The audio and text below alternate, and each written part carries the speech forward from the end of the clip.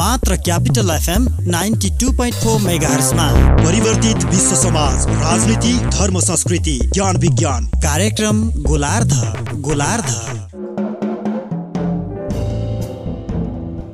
Brake पछि पुनः स्वागत छ तपाईलाई कार्यक्रम गोलार्धामा। कार्यक्रम तपाईँ अहिले सुन्दै हुनुहुन्छ काठमाडौँमा क्यापिटल एफएम 92.4 मेगाहर्ज र पूर्वाञ्चलमा रेडियो सारङ्गी 101.3 मेगाहर्ज र पश्चिमाञ्चलमा रेडियो सारङ्गी पोखरा 93.8 मेगाहर्जबाट सुन्दै हुनुहुन्छ। साथै तपाईँ हामीलाई हाम्रो वेबसाइट www.cfmaudio.com बाट विश्वको कुनै पनि कुनामा इन्टरनेट मार्फत सुन्न सक्नुहुन्छ।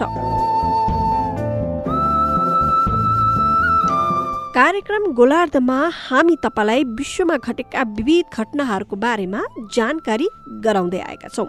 ब्रेक अगाडि हामीले तपाईलाई अमेरिकामा पर्खाल बनाउन ट्रम्पका सामुन्ने आएका चुनौतीहरू, अमेरिकाले सिरियाबाट फिर्ता लैजाने सैनिकका समाचार सुनायौं भने अब हामी तपाईलाई सुडानतर्फ लैजाँदैछौँ। सुडानमा सरकारको विरोधमा सुरु भएको प्रदर्शनको क्रममा 3 व्यक्तिको मृत्यु भएको प्रहरीले बिहिबार जानकारी दिएको छ। सुडानमा सरकारको विरुद्धमा प्रदर्शन जारी छ र उक्त प्रदर्शनमा 3 जनाको मृत्यु भइसकेको छ। खार्तुम शहरमा त्यहाँका राष्ट्रपति ओमर अल बसिर विरुद्ध जारी यस प्रदर्शनमा हजारौंको संख्यामा समर्थकहरू रहेका थिए। सरकारले पाउरोटीको मूल्य तेब्बर गरेको भन्दै सुडानको राजधानी खार्तुम करिब 1 महिनादेखि विरोध प्रदर्शन जारी रहेको छ। खार्तुम शहरको मुख्य सडक ओमडुम्यानमा स्वतन्त्रता र शान्तिका लागि न्याय र क्रान्ति एकमात्र विकल्प रहेको भन्दै गरिरहेको सर्वसाधारणमाथि प्रहरीले अश्रु ग्यास हानेको प्रत्यक्षदर्शीले पनि जनाएका छन्। ओमडुम्यान सडकमा सरकारको विरोधमा प्रदर्शन गरिरहेका 3 जना प्रदर्शनकारीको मृत्यु भएको प्रहरीले पुष्टि गरेको छ, तर उनीहरू कसरी मारिए भन्ने बारेमा भने प्रष्ट गरिएको छैन। गैरकानूनी रूपमा ओमडुम्यान सडकमा जम्मा भएका प्रदर्शनकारीहरूलाई तितर-बितर पार्नका लागि प्रहरीले अश्रु ग्यास हानेको प्रहरी प्रवक्ता हासिम अब्देल हिमद्वारा प्रकाशित विज्ञप्तिमा जानकारी दिएको छ। यस प्रदर्शनको क्रममा 3 प्रदर्शनकारीको मृत्यु हुनुका साथै अन्य कयौं घाइते भएको जानकारी प्रहरीले प्राप्त गरेको र यस विषयमा अनुसन्धान भइरहेको पनि प्रहरी प्रवक्ताले जानकारी दिएको छ। अस्पतालमा बुधबार अबेर राति गोली लागेर घाइते भएका 6 जना व्यक्तिको उपचार गरिएको छ भने गोली प्रहारबाट घाइते भएका ती व्यक्तिहरूको उपचार गरिएको जानकारी चिकित्सकले दिएका छन्। तर यस बारेको विस्तृत विवरण भने प्राप्त नभएको स्थानीय सञ्चार माध्यमहरूले जनाएका छन्।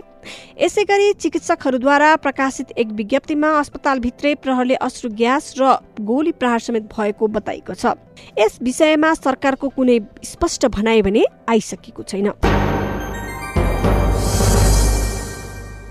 सुडानमा भएको यो विरोध प्रदर्शनपछि अब हामी तपाईलाई अफ्रिकी मुलुक कङ्गो लैजाँदैछौँ। प्रजातान्त्रिक गणतन्त्र कङ्गोका विपक्षी नेता फेलिक्स सिकेकेडी राष्ट्रपति पदमा निर्वाचित हुनुभएको छ। गृह युद्धबाट तहस नहस भएको कङ्गोमा 18 वर्षको अवधिमा यो पहिलो सत्ता हस्तान्तरण हो। राष्ट्रपतिको चुनावमा पटक पटक भएका ढिलाइले अफ्रिकाको यो विशाल एवं गरिब देशमा हिंसात्मक घटना हुँदै आएका थिए। निर्वाचित भए लगत्तै नवनिर्वाचित राष्ट्रपति फेलिक्सले राष्ट्रिय एकतालाई सुदृढ तुल्याउन सबैसँग मिलेर काम गर्ने प्रतिज्ञा गरेका छन्। उनले हिंसा हत्याको श्रृङ्खला बीच मुलुकको नेतृत्व गरेका राष्ट्रपति जोसेफ काबिलालाई लोकतान्त्रिक परिवर्तनका साझेदारका रूपमा हेर्न आम जनता समक्ष आग्रह पनि गरेका छन्। निर्वाचनमा पराजित भएका मार्टिन फायुलुले चुनावमा धाँधली भएको आरोप लगाएका छन्। फायुलुले करिब 35% मत प्राप्त गरेका छन्। यसपटकको चुनावमा विगत 18 वर्षदेखि राष्ट्रको नेतृत्व गरेका राष्ट्रपति काबिला उम्मेद्वार बनेका थिए। चुनावको नतिजा बिल्कुलै भरोसा योग्य छैन, फायुलुले रेडियो फ्रान्स इन्टरनेसनलसँग अन्तर्वार्तामा भनेका थिए। खनिज पदार्थबाट विश्वकै धनी राष्ट्र कङ्गोमा काबिलाको सत्तारोहण पछिका 2 वर्षसम्म ठूलो सङ्कट देखिएको थियो। हिंसात्मक रक्तपातपूर्ण इतिहास रहेको तथा सन् 1960 मा बेल्जियमबाट स्वतन्त्रता पाएको कङ्गोमा कहिल्यै सत्ताको शान्तिपूर्ण हस्तान्तरण भने हुन सकेको थिएन। कुल खसेको मतको करिब 39% मत पाएसँगै फेलिक्स सिसेकेडी कङ्गोको राष्ट्रपतिमा चयन भएका हुन्। स्वतन्त्र राष्ट्रिय चुनाव आयोगका प्रमुख कर्नेल न्याङ्गाले जानकारी दिएका थिए। बिहिबार बिहान चुनावको प्रारम्भिक नतिजा सार्वजनिक हुनासाथ सर्वत्र खुसियाली छाएको थियो। उनले आफू मुलुकको लोकतान्त्रिक परिवर्तनमा साझेदार ठानेको पनि बताएका छन्। राष्ट्रपति जोसेफ काबिलाको पनि समर्थन रहेका इम्मानुएल रामाजानी साडारीले तेस्रो स्थान प्राप्त गरेका छन् भने चुनाव आयोगका अनुसार अन्तिम नतिजा जनवरी 15 घोषणा गरिने जनाएको छ। त्यसको 3 दिनपछि नवनिर्वाचित राष्ट्रपतिलाई शपथ गराइनेछ। मतगणनामा निकै ढिलाइ भएपछि अनेक आशंका पनि व्यक्त गरिएको थियो। चुनावी नतिजालाई लिएर हिंसा भड्किने आशंकामा राजधानी किन्सासाका सडकमा प्रहरीको बाक्लो उपस्थिति थियो। नवनिर्वाचित राष्ट्रपति सिसेकेडी हाल 55 वर्षका छन्। उनी कङ्गोको सबैभन्दा पुरानो तथा ठूलो विपक्षी party union for democracy and social progress DPS का प्रमुख पनि हुन्। यो दल उनके बुबा इटिनले स्थापना गरेका थिए। इटिन कङ्गोका महत्त्वपूर्ण राजनीतिक व्यक्तित्व मानिन्छन्। चुनावी प्रचार प्रसार अभियानका क्रममा सिसेकेडीले कङ्गोमा कानुनी शासन पुनर्स्थापित गर्ने, भ्रष्टाचार विरुद्ध लड्ने तथा पूर्वी क्षेत्रमा शान्ति ल्याउने प्रतिज्ञा गरेका छन्। तर आलोचकहरूले उनमा राजनीतिक र व्यवस्थापकीय अनुभवको कमी रहेको बताउँदै आएका छन्। हालका राष्ट्रपति जोसेफ काबिलाले 2 वर्ष अघि नै राजीनामा गर्नुपर्ने थियो, तर त्यसो गरेनन्। काबिलाका विरुद्धमा देशव्यापी प्रदर्शन भएका थिए। काबिला सरकारको दमनका कारण सयौंको अकालमा ज्यान समेत गएको थियो। सन् 2006 र 2011 मा भएका चुनावमा रक्तपातपूर्ण हिंसात्मक घटना भएका थिए। सन् 1996 र सन् 2003 को बीचमा भएका 2वटा युद्धका कारण कङ्गोमा विदेशी सैनिक ल्याउनु परेको थियो, जसका कारण लाखौंको ज्यान समेत गएको थियो। कङ्गोमा राष्ट्रपतिको यो चुनावपछि अब हामी तपाईलाई अफ्रिकी मुलुक बुर्किना फासोमा लैजाँदैछौँ। जिहादी विद्रोहीको आक्रमणमा उत्तरी बुर्किना फासोमा 12 सर्वसाधारणहरू मारिएका छन्। इस्लामिक कट्टरपन्थीको हिंसा जारी रहेको त्यस ठाउँमा गत बिहिबार घटना भएको अधिकारीहरूले जनाएका छन्। पश्चिम अफ्रिकी यस मुलुकका विभिन्न राज्यमा सरकारले सङ्कटकाल घोषणा पनि गरेको थियो। सुरक्षा मन्त्रालयले शुक्रबार जारी गरेको वक्तव्यमा बन्दुकधारीले हिंसा मच्चाएको उल्लेख छ। पछिल्लो आक्रमणमा परि अरू 2 जना घाइते भएको पनि सुरक्षा अधिकारीले जनाएका छन्। आक्रमणमा 1 घर, 1 कार तथा 6वटा पसलमा क्षति पुगेको छ। उत्तरी बुर्किना फासोमा जिहादीले सन् 2015 यता आक्रमण गर्दै आएका छन्। यसैबीच पेरिसमा पनि विस्फोट भएको छ। फ्रान्सको पेरिसको मध्य क्षेत्रमा अवस्थित एक बेकरी पसलमा ग्यास चुहाट नियन्त्रण गर्ने क्रममा आगोले जलेर घाइते भएका 2 जना अग्नि नियन्त्रकको उपचारका क्रममा शनिबार निधन भएको छ। ग्यास चुहाटलाई नियन्त्रण गर्ने क्रममा भएको विस्फोटमा आगोले जलेर सख्त घाइते बनेका 2 उद्धारकर्मीको निधन भएको पेरिसको अभियोजनकर्ताको कार्यालयले जनाएको छ। घटनामा कम्तीमा 37 जना घाइते भएका थिए। घाइते मध्ये 12 जना गम्भीर रूपमा घाइते भएका थिए भने 24 जनालाई सामान्य चोट लागेको बताइएको छ। घाइते मध्ये 5 जनाको अवस्था गम्भीर रहेको बताइएकोमा 2 जनाको मृत्यु भएको पुष्टि भएको हो। मृत्यु र आतंकको यो घटनापछि अब हामी तपाईलाई लाँदैछौँ 100 किलो सुनको सिक्का चोरी बारेको मुद्दाको सुनवाईतर्फ। यसको लागि भने तपाईँ जर्मनी जानुपर्ने हुन्छ। जर्मनीको राजधानी बर्लिन स्थित एउटा सङ्ग्रहालयबाट सन् 2017 मा सुनको सिक्का चोरी भएको घटनाका सम्बन्धमा 4 जना विरुद्ध चलिरहेको मुद्दाको सुनवाई सुरु भएको छ। 100 किलो तौल भएको र 24 क्यारेट शुद्धताको क्यानेडियली सिक्काको तत्कालीन मूल्य $43 लाख रहेको थियो। अपराध अनुसन्धानकर्ताहरूले अझैसम्म पनि यो सुनको सिक्का फेला पार्न भने सकेका छैनन्। सिक्कालाई काटेर टुक्रा पारेर या पगालेर बेचेको हुन सक्ने अनुमान छ। यो सिक्का क्यानाडाको सरकारी टक्साले टकमारी गरेका 5वटा सिक्का मध्येको एक हो। त्यो सिक्का 1 जना अज्ञात दाताले बर्लिन स्थित सो सङ्ग्रहालयलाई दान दिएका थिए।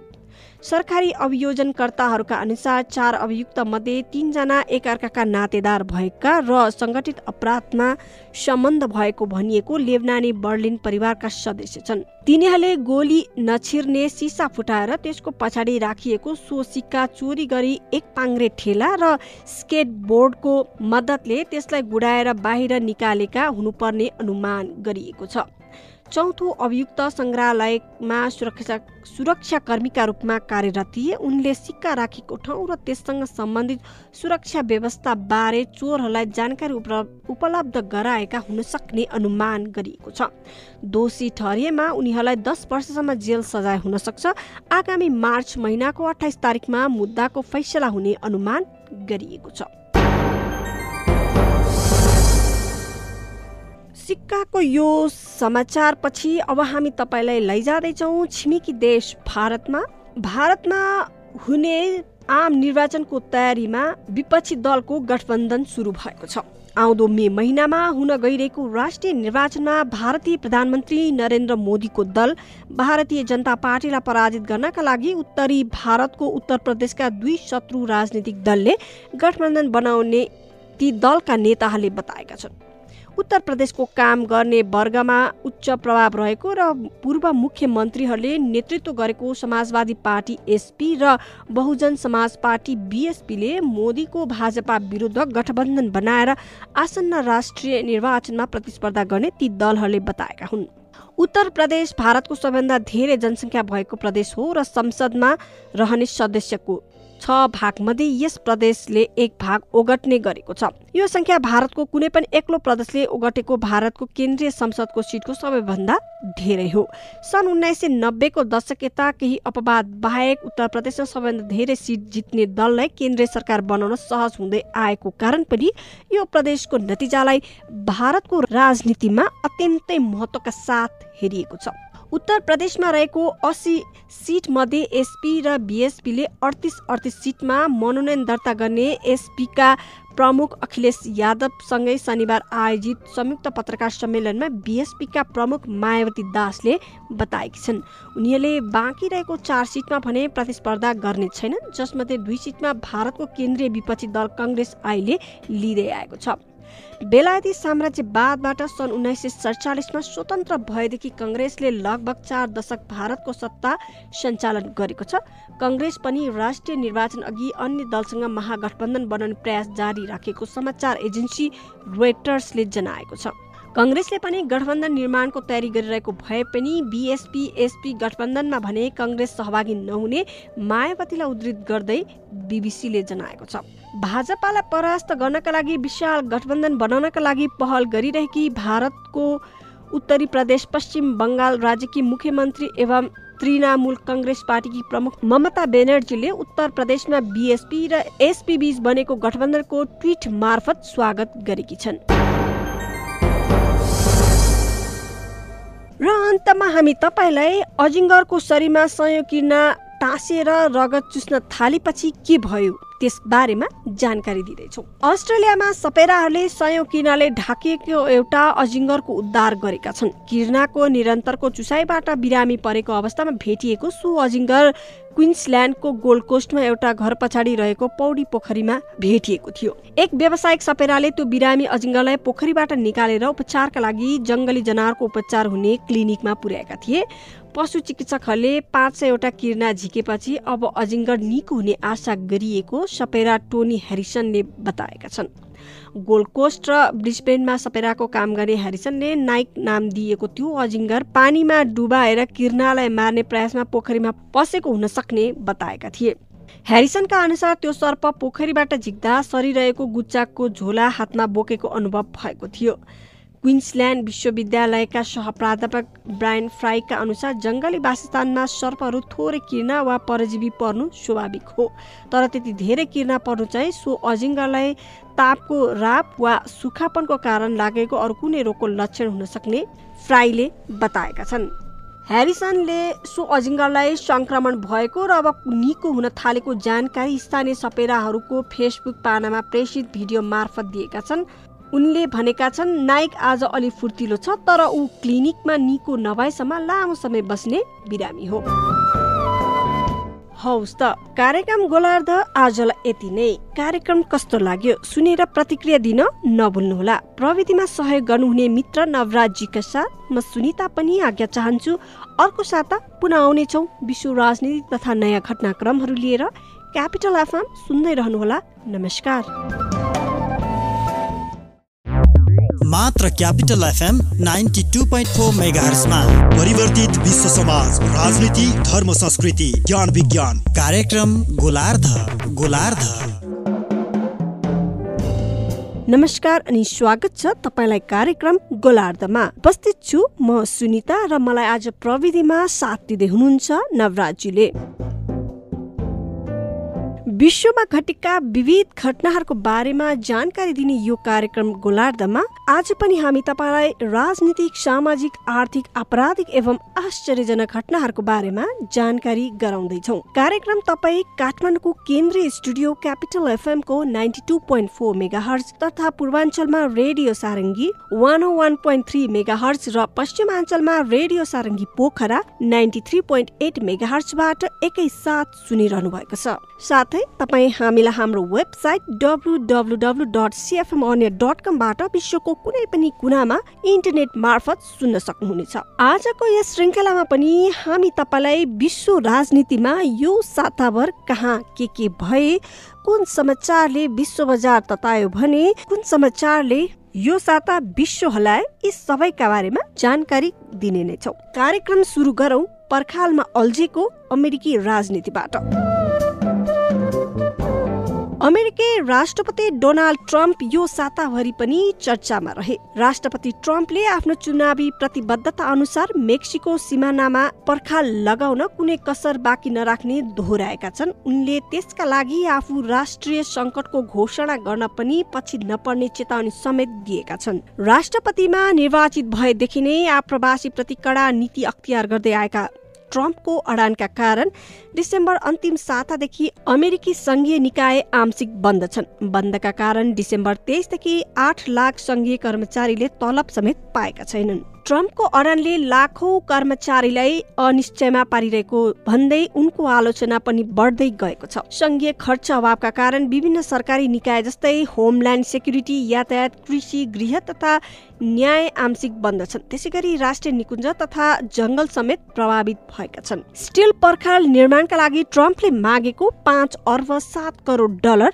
डेमोक्र्याटले ठाडै अस्वीकार गरिदिएका छन्। सन् 2018 मा भएको मध्यावधि निर्वाचनपछि अमेरिकाको तल्लो सदन हाउस अफ रिप्रेजेन्टेटिभ्समा डेमोक्र्याटको बहुमत छ। उनीहरूसँगको सहमति नगरिकन ट्रम्पले पर्खाल बनाउन आवश्यक पर्ने बजेट पारित गराउन सक्दैनन्। त्यसका लागि ट्रम्पले आवश्यक बजेटको जोहो गर्न आफू राष्ट्रिय संकटको घोषणा गर्न पनि पछि नपर्ने जनाएका हुन्। एक साता अघि पनि ट्रम्पले त्यस्तै चेतावनी दिएका थिए। विश्लेषकहरूले ट्रम्पको अभिव्यक्ति डेमोक्र्याटहरूलाई गलाउने रणनीतिका रूपमा समेत व्याख्या गरेका छन्। डेमोक्रेटिक पार्टीलाई आप्रवासी मुद्दामा नरम नीति अख्तियार गर्ने दलका रूपमा लिने गरिन्छ। संघीय सरकारको खर्चबन्दी खुलाउने प्रयासका लागि ट्रम्प र डेमोक्रेटिक पार्टीका नेताहरूबीच बिहिबार भएको बैठक असफल भएको थियो। बैठकमा डेमोक्रेट नेता चक सुमर र हाउस अफ रिप्रेजेन्टेटिभ्सकी सभामुख न्यान्सी पेलोसीले पर्खाल बनाउन बजेट दिन नसकिने बताएपछि ट्रम्प अचानक वार्ताबाट बाहिरिएका थिए। ट्रम्पको रवैयाका कारण पनि तत्काल सरकार बन्द खुला हुने सम्भावना देखिँदैन। ट्रम्पले डेमोक्र्याट नेताहरूसँगको वार्ताबाट बाई भन्दै बाहिरिएका थिए। उनले ट्विटर मार्फत चक सुमर र न्यान्सी पेलोसीसँगको बैठकमा समय खेर मात्र गएको बताएका थिए। यद्यपि डेमोक्र्याट्सहरूले भने राष्ट्रपति आवेगमा आएर रिस र घुर्की देखाएको आरोप लगाएका थिए। दुवै पक्षका नेताहरूले राजनीतिक गतिरोध बढ्नुमा एक अर्कालाई दोष लगाउँदै आएका छन्। राष्ट्रपति ट्रम्पले शुक्रबार सीमा क्षेत्रको भ्रमण समेत गरेका छन्। टेक्सासको म्याकअलेनमा पुगेका ट्रम्पले पर्खालका लागि खर्च जुटाउन कांग्रेसलाई बाइपास गर्ने पनि बताएका छन्।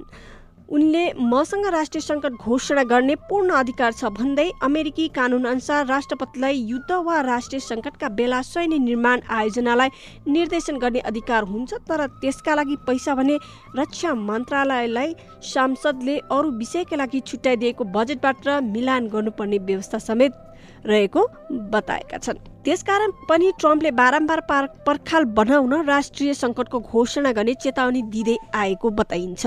यदि आफूले त्यस्तो कदम चाले रिपब्लिकन दलका केही सदस्य सहित कांग्रेसले विरोध गर्न सक्ने सम्भावना देखिएकाले पनि ट्रम्प केही हच्केका छन्।